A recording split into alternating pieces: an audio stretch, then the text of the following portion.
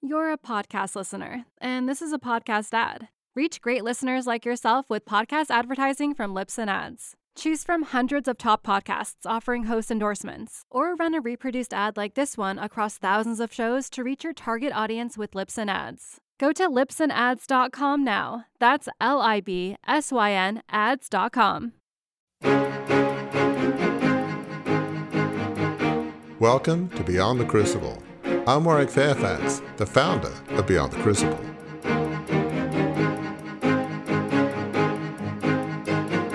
Well, identity, at the end of the day, is based in being loved and valued. And the problem is that people are trying to be loved and valued by the world on the world's terms, which leads you to performance, appearance, comparison, measurement, and the ups and downs of how it's going right now, and including how you're feeling. Because you and I, we had some good feelings and some good things going for us, but our identity wasn't secure because it was still based in something subjective. If you know you're loved unconditionally and valued unconditionally by someone who never changes and who is powerful enough to make you and make the whole world, then you are so secure that you can be more honest with people about your faults, which lets your friendships go deep. It makes your leadership way better.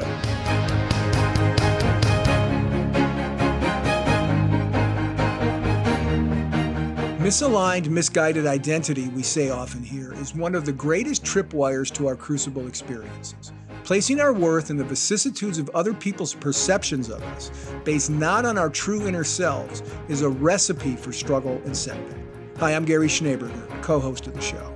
This week, Warwick and I talk with former NFL quarterback Jeff Kemp, author of the new book, Receive, The Way of Jesus for Men. He stresses the necessity for men to build deep and meaningful friendships with each other in which they share the most intimate and important details of their lives, because in doing so, they will be all that God created them to be in the areas that truly matter. And Kemp doesn't sugarcoat how challenging forging such relationships can be. You'll be floored when he talks about just how high the percentage is of men who don't have a close and trusted friend they can share anything with on any topic. The insights he shares here are aimed at lowering that number considerably.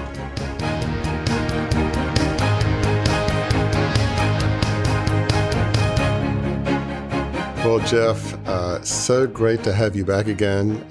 Loved our time together. It's hard to believe it was 2020, talking about your book, Facing the Blitz, and how you really combat the crucibles and blitzes in life. And this book, there's some commonalities, but there's a different focus. Receive, The Way of Jesus for Men, and how to avoid, I guess, the blitzes of life in a way as a man. And it's very challenging. So I'd love to hear a bit about your reason for writing the book and the premise. And, you know, you read in the news about there being a crisis of manhood and a lot of young boys growing up without fathers. And what does it mean to be a man, and toxic masculinity? Yeah. And what does that mean? And what, I mean, heaven forbid, growing up as a young guy in today's culture, it's be confusing, but talk about what motivated you to write this particular book, Receive? I see that men are stuck. If they don't know God, they're definitely stuck because the culture is tossing them left and right. And there's a million ways to try to prove that you're cool or fit in these days for young men. It's very, very confusing. And then if guys do have a faith or try to walk the Christian path, they may pick up the image that I have to perform it or do it. I got to avoid these bad behaviors. I got to do these right behaviors. And pretty soon that's frustrating because you can't live it up. You can't live up to it yourself. So you kind of hide the places where you're messing up. You don't tell someone about your porn struggle. You don't let them know the arguments you and your wife are in, or that, you know, you're having 4 glasses, 5 glasses, 6 glasses of wine every night just to kind of calm your nerves. And pretty soon you're depending on that instead of God for peace. A lot of this goes back to identity. The most important 2 things about any person, male or female, is who you think God is and who you think you are. And I address that for men. And not just the identity part, you guys, but with a sports background, right? A quarterback can't get anything done without a team. I don't think men were designed to live as lone rangers. I think we need teamwork, but not a teamwork of 100 people at work or a small group of 8 who I pretend like I have my act together, but I never really tell them everything that's going on. Or a friend who I go deep with, but only 4 times a year. And we're not there to help each other every week. I think the ultimate teamwork that men need is friendship. So that's my mission: help men with their identity and help them learn what deep level 5 friendship is, how to have it, how to practice it. Well, I mean, that is a great overview of some of the key themes in the book, and we're going to explore some of those things. But let's start about, at this point, is people talk about a crisis of masculinity. What does it mean to be a man? The culture has all sorts of thoughts about what it is. You wonder, as a young guy growing up, is it okay to be a man? Is that a bad thing? I mean, it's just, what does it mean? As being a strong man, like you're this terrible person. It just feels like, for young boys growing up, we live in a culture where the message is very confusing, and it is. So talk about the culture for young boys. I'm sure you have grandkids. I imagine some of them boys, some of your grandkids, or we have three grandsons and 6 granddaughters. I had 4 sons. Sure. They're the married guys that have brought these cool little grandkids into the world.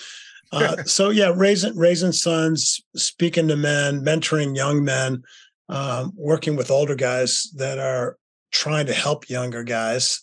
I think you're right. There's a crisis of manhood, and it's evident in higher suicide rates amongst older men that are isolated, increased by COVID. They're lonely, and they are not doing well. But younger men are facing some unique challenges. They get their identity not just from, did I perform well at work? Was I a good athlete? Are people impressed by my financial platform? Do I appear successful? Back when I grew up, you either were, a kid that wanted to get great grades because you were an academic, or you were an athlete, or you were kind of a party scene hippie kid. Maybe you were artistic or musical, maybe 4 categories that you could fit in and be cool in. Today, there's probably 200. And when you compare yourself to everything on social media and all the changes of style, young men are confused, and you don't know, am I me or am I my brand? Am I what people think of me online, or am I what God thinks of me? Do I draw my definition of myself from relationships and the inherent value of who I am inside? Or do I draw it from impressions and image? Andre Agassi used to say, image is everything, in his advertising campaign. Well, that's kind of where we've gone. Now, with image is everything, and people like your image, you still don't feel loved. You don't know if they love you for who you really are. Pro athletes have this problem. Entertainers have this problem.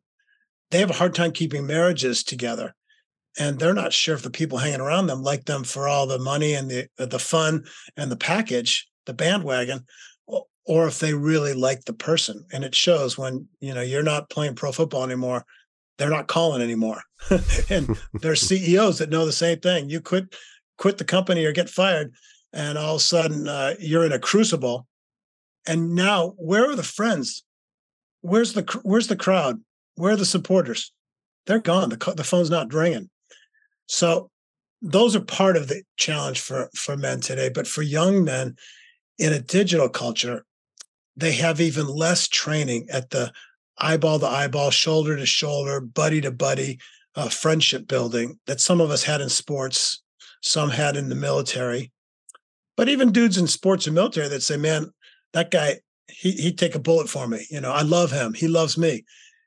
They're not in touch with them in a continual basis. And they're not exactly dropping their guard and telling the other guy about how their marriage is doing, what their struggle with alcohol is, what their struggle with porn is. Is this career goal of mine ambition that's pride and ugly? Or is it noble and good because I want to help people? I learned things like that about myself by processing it with other guys. But young men who live with screens and image and are quite defensive and protective have a lot of challenge. So masculinity itself is not toxic. Masculinity and manhood, let's define it. It is growing mature to be responsible for yourself and your actions and becoming strong and courageous, not necessarily physically, strong and courageous for the benefit of others. Strength in the benefit of others. Strength in the service of others. That's Jesus, the strongest, quintessential man in history. He modeled it all. He had the tenderness, the relational part, the emotional part, the toughness, the courage, the strength, the sacrifice. But it was all wrapped up in humility. And I would submit that, yes, even though he's God, he did want to be totally human flesh so he could identify with us. He lived in the most humble, dependent relationship possible with his Father. That's the key to finding true masculinity, your true identity as a man, and then making marriage work, figuring out how to do friendship and be real instead of faking it or being on the surface, and every other role of life. Boy, so well said. So I want to go through maybe some of the challenges that men face. You mentioned quite a few of them. Men tend not to want to be real with other men. I don't know, it seems to me anyway that women, not universally, maybe have a little easier time being real with other women. But men, boy, they find that tough. Even, within church contexts. I mean, it's just, I've been in life groups, and look, I love all the churches I've been involved in from Australia, so I've moved around a bit. But even within a church life group setting, there's levels of vulnerability. And I love the 3 questions you had sort of later in the book. I thought they were absolutely awesome. Let's just talk about some of the challenges. So there's the relational challenges, and there's the identity, which I feel like certainly traditionally for men are, they're no longer fathers or husbands, the lone breadwinners, but there's sort of this cultural stereotype that, if you're not successful as a man, you're not a man kind of thing. And, right. There's this monkey on the back that it's wrapped up in success, which is wrapped up in performance, which today is wrapped up in appearance, right? Mm-hmm. How many followers do you have? How big is your platform? Who's bragging about you, and where you're getting your fame? Men, we're not so quick to open up and notice everything about relationships, or even know that we need to value them. And the way to value them is by being real and dropping your guard and talking to someone about what's going on in you, and asking him, hey, what's real and going on in your life? Not just how'd your sports team do? And I like your new Lexus. But men can go deep, and men love it when they do. But men tend to be insecure, worried about what other people think of them. Okay?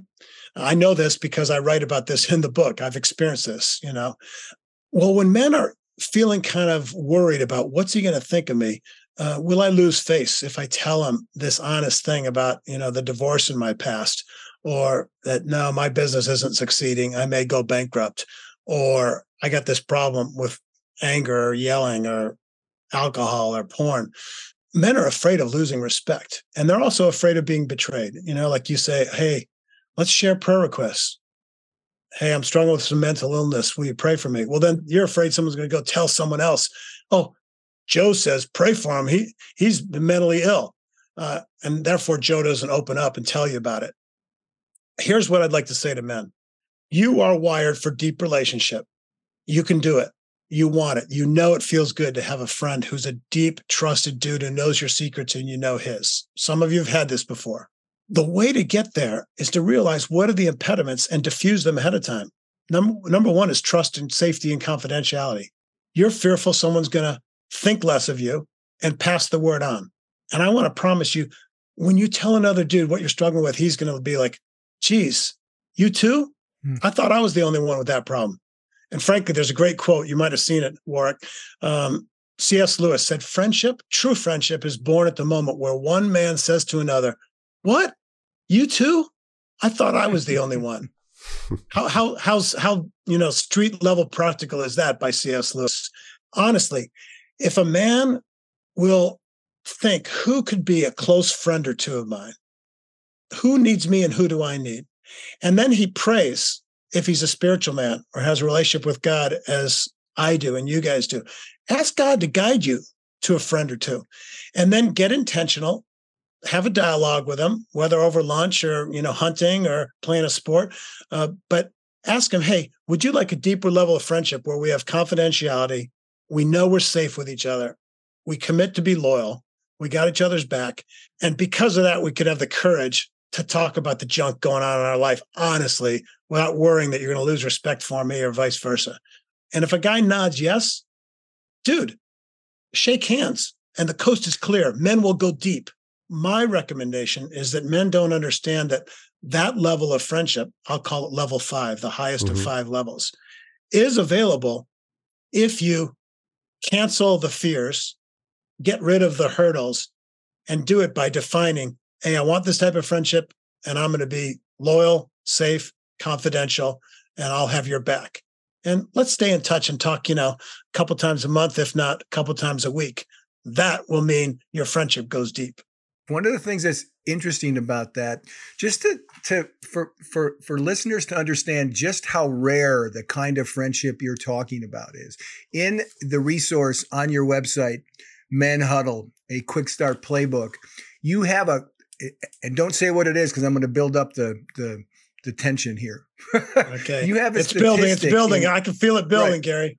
I know you have I'm not ready to hike the ball yet. You have a statistic in this pamphlet here from the Perspective Survey by the Survey Center on American Life in 2021, which says what percentage of men don't have a close and trusted friend they can share anything with on any topic.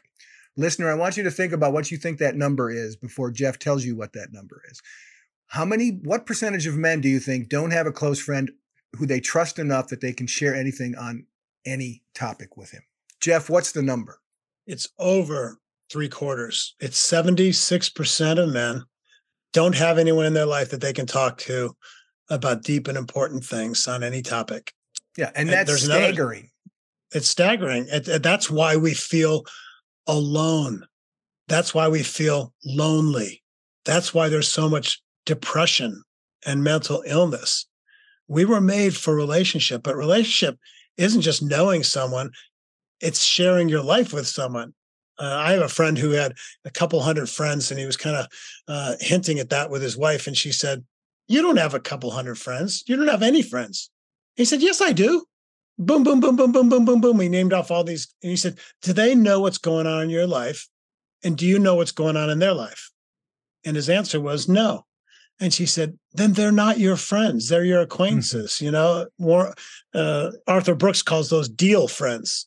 You do deals with them, golf deals, business deals, rooting for the Celtics or the, Chiefs or whatever your team is, deals. But real friends know what's going on, and you know what's going on. And I saw another stat that I think it was 63% of men don't have a best friend. And a lot of the guys you interview will say, oh, my wife is my best friend. And I say, BS. Your wife is your lover, your partner. She's your most special friend. Okay. And you do need the deepest friendship with her, but you can't count on her to make you a better husband. You need a friend to kick you in the butt and say, dude, you haven't been dating your wife. You're all you do is criticize her. Why don't you ever look at yourself as a husband? He said, hey, why don't we swap homes and let you use our house for a while, and you can vacation with your wife and get some time with her. Dude, take your wife out, go have fun, have a dinner.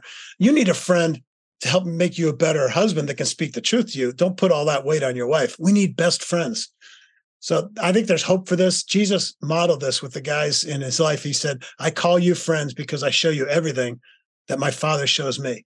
And then he hung out with them, spent a lot of time with them, showed up at work, taught him how to fish. Hey, throw the net on the other side. Did a campfire with him, Peter, here, have some fish. By the way, 3 times you said the other day that you don't even know me. You're probably feeling pretty bad about that, Peter. But you know what? I still believe in you, Peter. I'm not shocked by the failure of my friends. Do you love me? And 3 times he asks him that question, and 3 times Peter says yes, and 3 times Peter says, or Jesus says to Peter, well, you're gonna lead my sheep, you're gonna tend my lambs, you're gonna take care of my flock. I'm gonna help build this church on this rock of your faith. So that's the type of friendship that Jesus had. And then he said, hey, I want you guys to be friends and go out in twos, not by yourself. So friendship is the way of Jesus. Deep, honest, vulnerable, transparent, but it's got to be safe. And that's why I tell men I changed the name of it to the Level 5 Friendship Playbook. Level 5 Friendship Playbook. It's a free download. It's short, and you can share it with your friends, and then you can get on the same page and chip away at some of the impediments and start sticking to the keys to having that deep teamwork and brotherhood, level 5 friendship that guys really want, that can help you be a better man and, get rid of the loneliness and isolation that's been killing men, not just since COVID, but especially more since COVID. That's great advice. And I want to look at some of the elements to prevent men from getting in huddles, deep, close relationships, be it life groups in a church or just a group of buddies. And you identified some of them, but it's there's the issue of image. I like when you talk about, image versus identity, comparison with other people, friends, your dad, other people, achievement. Comparison's big. You're right. Yeah. I mean, all of those elements, if you wrap your identity in achievement, comparison, success, then of course you won't be open. Why would you be open with another guy when, if you know who I am, you'll think less of me because my identity is wrapped up in comparison, achievement, and so it almost, I don't want to say the inner precedes the relational, but both have to be working in tandem. Otherwise, trying to be with a group of guys and be vulnerable is not going to work. Well, it's not going to work as well if your identity is all screwed up with all these other things. So just talk about some of the impediments to sharing and what is it you have to do to fix those things so that you'll be a whole better team player in your huddle. What are some of those key elements you've just got to hit hard and deal with? Well, a lot of guys say, I'm afraid that he'll disrespect me. I'll lose esteem in his eyes, so I don't want to open up. Or I'm afraid he'll betray me and tell someone else. Or I've been in some groups and I share something kind of honest and then no one else does. So some guys are afraid that who will really go deep with me? So they use that as a concern or an excuse. And some say, geez, another meeting? I got too many meetings with business and church and this and that already. I don't have time for it. Okay, so busyness. Let's just stop for a second. How much media do we consume every week? And how much time does that take? And if you don't have time to get in a car and drive to another meeting with a friend for lunch or a walk in the woods, a dialogue over a cup of coffee, a meal, I can understand that. But are you going to tell me you don't have time for a phone call to that guy at 9 p.m. or 9:30 p.m. or 6 a.m. or fit it in anywhere? You do. You got time for a Zoom call, maybe even an hour long per week. There's no drive time. It's easy as heck. I use Zoom to connect with my level 5 friends, and we ask great, deep questions right away. We laugh. We tell what happened this week. We tell, the wins and the crazy things that happened, but we won't talk for 20 minutes about the game we watched last night. Within 5 minutes, we know we need to make this quality time that deepens our friendship. And so we'll ask, hey, what's the most important thing that you need to talk about today? That gets us there. So I guess, Warwick, I would say, first of all, go through do you want to have a deep friendship? And this is what it looks like. Level 5, you can share that. If the guy says, yeah, I do, then say, well, then do you want to commit to confidentiality and being safe with each other, not fixing each other, not judging each other? Yeah, cool. Well, why don't we intentionalize it so we're not going to drift out of touch? You travel a lot with your job, and I'm hyper busy with all these meetings I have. Let's just find a time and have a half hour or a 45-minute or hour-long call each week. And maybe let's move it around. The guy that can't make it, take responsibility for telling, hey, can we move it from Tuesday to Thursday? I did my call this morning with my guys, which we moved from later in the week because I'm giving a speech at that time. It's very flexible. But those things of getting intentional with the timing and intentional with the confidentiality and safety and clarity, that'll take you deep. And then intentional with the question of what you talk about. That one question is probably enough for the rest of your life. What's the most important thing going on in your life that you need to talk about? And I always ask, what's the most important thing I can pray for? And then I pray for it right then. A short, quick prayer like, God, Gary just told me what's going on. You know better than I do what he needs. Do whatever's best in Gary's life and help him listen to you and follow you and see your hand. Amen. That's enough. But I just prayed for you, Gary. You feel stronger. And then I'll share my thing, and then you'll jump in and pray for me right away. And I usually have a group of 3 guys when I do these calls. It's not really a group. It's 3 friends. And it's not something you have to join or unjoin. This is friendship. It's a verb. It's not a noun. But 3 really is cool because if someone doesn't show, you actually have a gathering that day. And secondly, 3 personalities really works together well. And there's a lot of camaraderie. Men love camaraderie. Yeah. I mean, let's talk a bit about more about identity, because I feel like obviously you have a solution in terms of from a spiritual perspective that having our identity in Christ or more broadly in something eternal, some higher purpose for some, is sort of the answer. When you have your identity in your job, performance, and we talk about identity a lot on Beyond the Crucible. Every leader that's ever been is going to get either fired, resign, retire, pass away. There's 100% certainty for any guy that's listening is you will lose your position, guaranteed. And someone eventually is going to do better than you, and you'll feel like, oh, my career is fading. I'm less than, and then you'll feel crappy about yourself if your identity is wrapped up in that.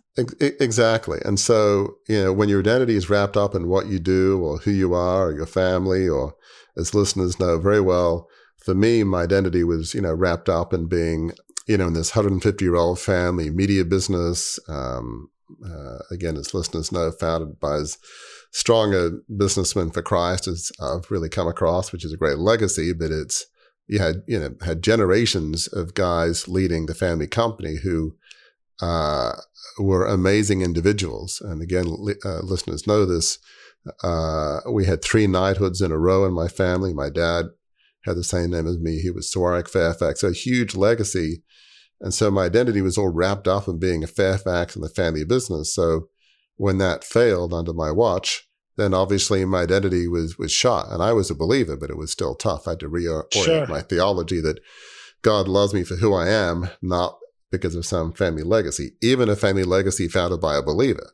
And obviously you're very familiar with family legacy with your dad and all that. But I was going to say, I've got a story just like yours that I should probably share with your listeners. Yeah. Please. I mean, just talk about how your identity can't be in your family, even if you have a dad like we both did that we admire and love and respect and did great things, that your identity can't be in performance. It has to be in, I guess, for us in Christ, but in some higher purpose. I feel like that is the solution, if you will.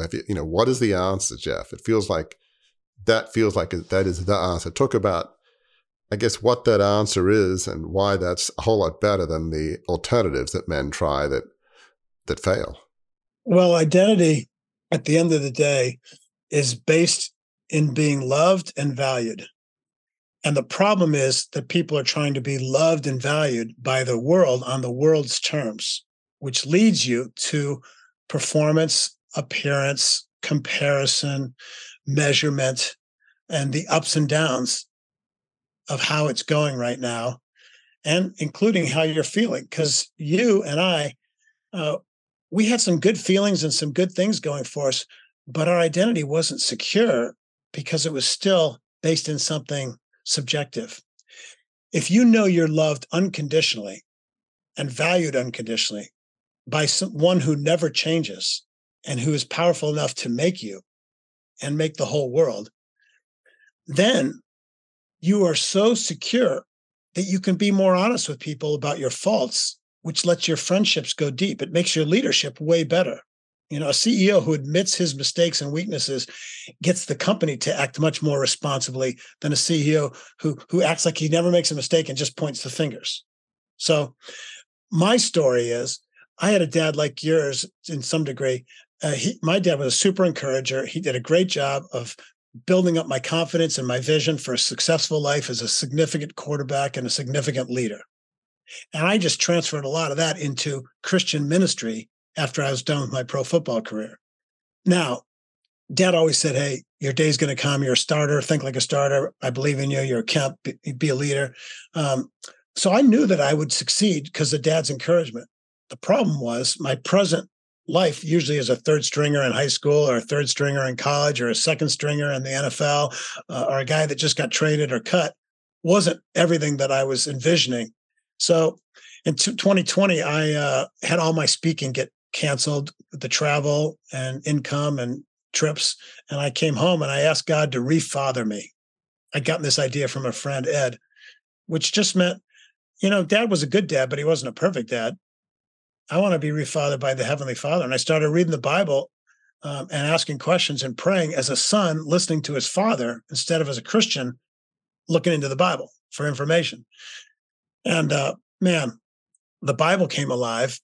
My times talking to God came alive. It was like I was talking to Papa, Daddy, you know, not some almighty God way off there somewhere. And I came across a book that told me to ask some questions about myself. One of them was, what's my lie? And the lie that I had adopted over life was that I'm going to be such a success that the present version of me is not living up to that. So my lie was that the present Jeff isn't enough. I was just not yet happy that I'd reached my goals. The idol that I built, this is the second question. What idol have you made more important in life than God? And that's simply the meaning of an idol. Anything that becomes more important than the God that made you. The idol that I built was future Jeff. My future versions could be great. I'm persevering and I'm a late bloomer, but I'm not there yet. But that's my idol. I want to get there. It made me very ambitious for significance. Okay. And achievement. Even in Christian ministry, I wanted to be a significant Christian impact. That's kind of an oxymoron. Christianity is based in humility, not pride. And then the sin that produced was discontentment. I had so many good things in my life, so many opportunities. I was discontent as a backup quarterback playing 11 years in the NFL. As soon as I named those three things, I realized I was still basing too much of my identity on living for God, performing for God, becoming a leader, measuring up to my dad. At 50, he was running for president. I was just running a nonprofit, right? My dad won championships. I was, a second string quarterback in the NFL. It was never enough. I now see myself as Abba Father's beloved son, and I get credit for everything Jesus did in his perfect life by grace because I trusted in Jesus as my Savior. And the Father says, I've adopted you. And if he adopts me, he loves me and he values me. And the things he said about Jesus, my beloved son in whom I'm well pleased, and you have a purpose in this life as my representative of love and truth in Jesus, that's my identity. Okay. And then I'm more naturally likely to say, I'm Stacy's husband and the grandpa to these kids and the dad to those guys and your friend than I'm an ex-NFL player that just wrote a book or whatever it's going to be. So identity is rooted in love and value, which must be rooted in an unconditional relationship if you don't want it to be wavering with the vicissitudes and ups and downs of life. Yeah, I mean, what you just said, Jeff, is so important. I mean, just this notion that your identity was caught up in future Jeff and significance. I wanted to be more significant. Right, exactly. And, certainly in my own life, when, the 150-year-old family media business went under after my failed $2.25 billion takeover of it, I was devastated. I felt like I'd let my family down. I felt like I'd let God down. He had some plan, so I thought, to resurrect the company in the image of the founder, and I failed in that. But I sort of came to realize, as obviously, we all have, here that God loved me unconditionally, and despite my stupidity, if God had wanted my takeover to work out, it would have. Clearly, he had a different plan. He doesn't need my stuff. And so I had to go through this sense that I would never have, at least in the world's eyes, I would never have the impact with anything I could do after, my failed takeover when I was in my late 20s, that anything I would achieve would be less. Right. That was like being, sort of like a NFL Hall of Fame quarterback. I could have made a difference in the nation of Australia, since that company had some of the most influential media properties. No matter what I do now, the history books, it will be just like a dot compared to that. And I said, so I have had to have this internal discussion saying, okay, factually, probably true, but so what?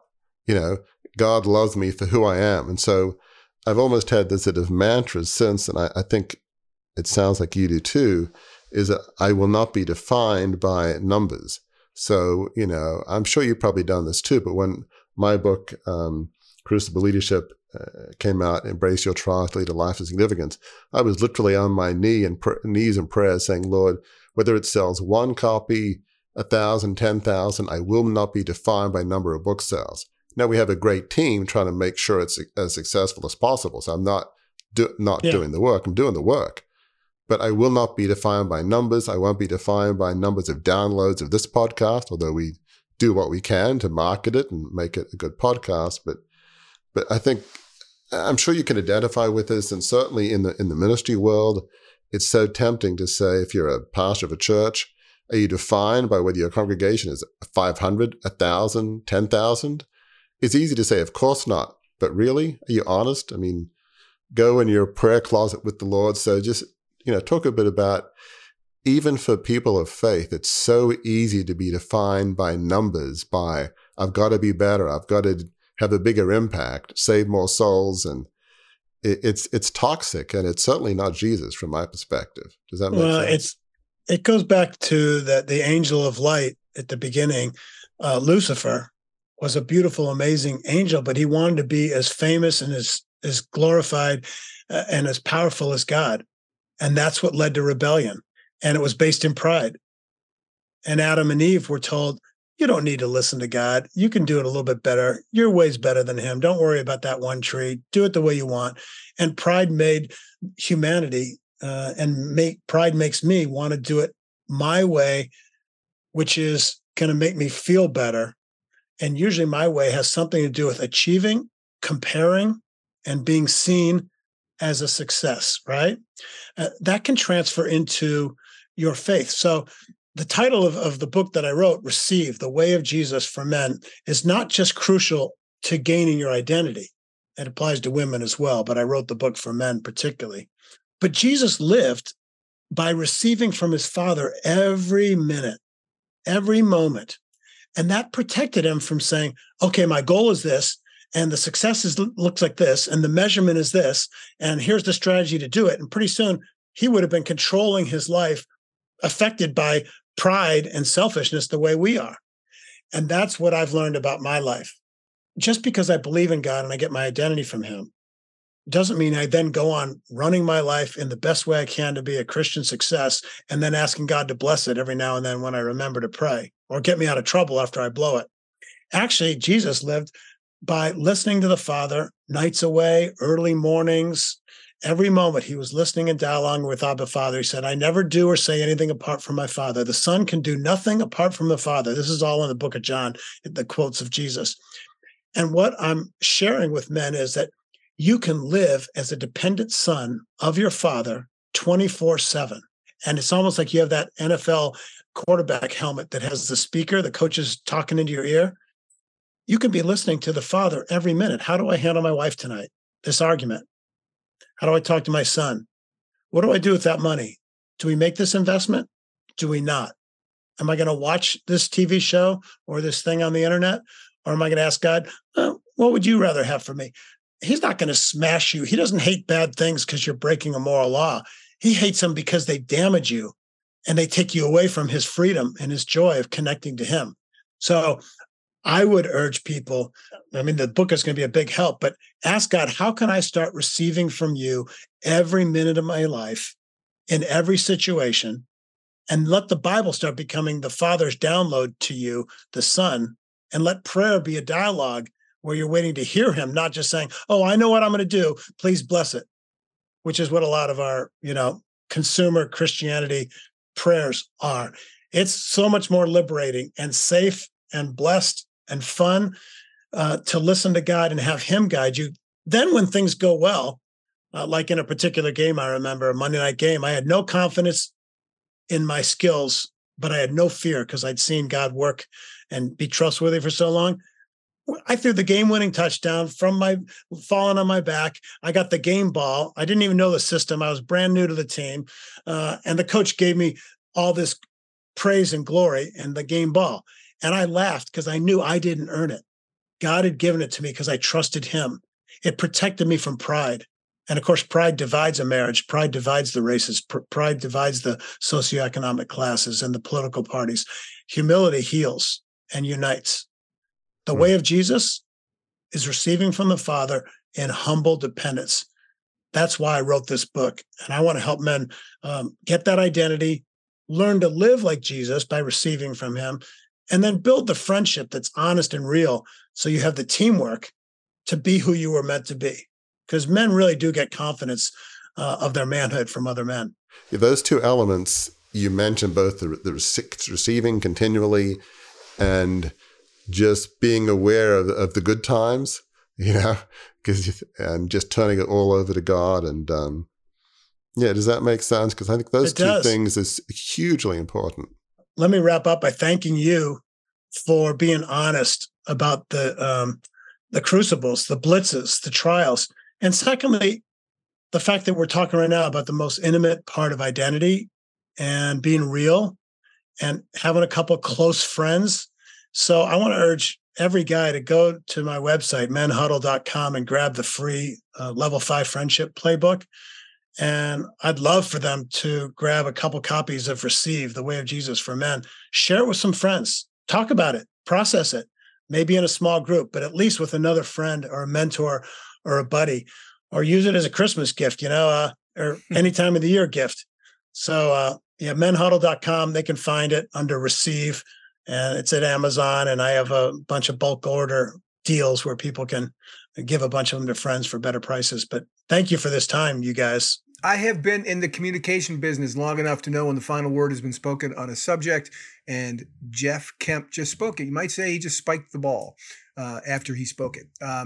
So until the next time we're together, listener, do remember that we understand that crucible experiences like we've talked about here on the show are difficult. They're challenging. They can knock you for a loop. They can feel like you've been blitzed. But we also know this, that they're not the end of your story. In fact, if you learn the lessons of your crucible, if you begin to walk that out, you begin to develop what we call a team of fellow travelers. Sounds a lot like the friendship that we've discussed on this episode of the show. If you go forward with those lessons, it can lead to the best chapter of your life, because where that chapter leads is to a life of significance.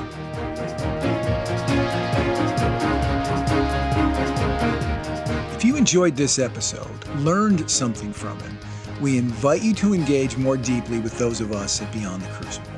Visit our website, beyondthecrucible.com, to explore a plethora of offerings to help you transform what's been broken into breakthrough.